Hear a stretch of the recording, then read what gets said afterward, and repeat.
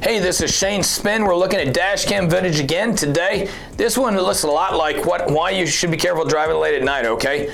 Or why if you stay up super late and you're tired, you should not keep driving. If you look at this particular video, our driver is driving down the road, no issues whatsoever. You can see him going through underneath the street lamps, comes up on another car, we're getting closer and closer, and then what happens? Our driver just drives off the side of the road. All right, this normally happens when somebody drifts off or is super sleepy and just crashes their own vehicle, okay? Fortunately, it looks like nobody was seriously hurt, except for a street sign that was knocked down. They will have to pay for that. There's also you can get fined for damaging a street sign as well, plus whatever else the cops are going to tack onto this one. Distracted driving, falling asleep, or DUI, we don't know. All right?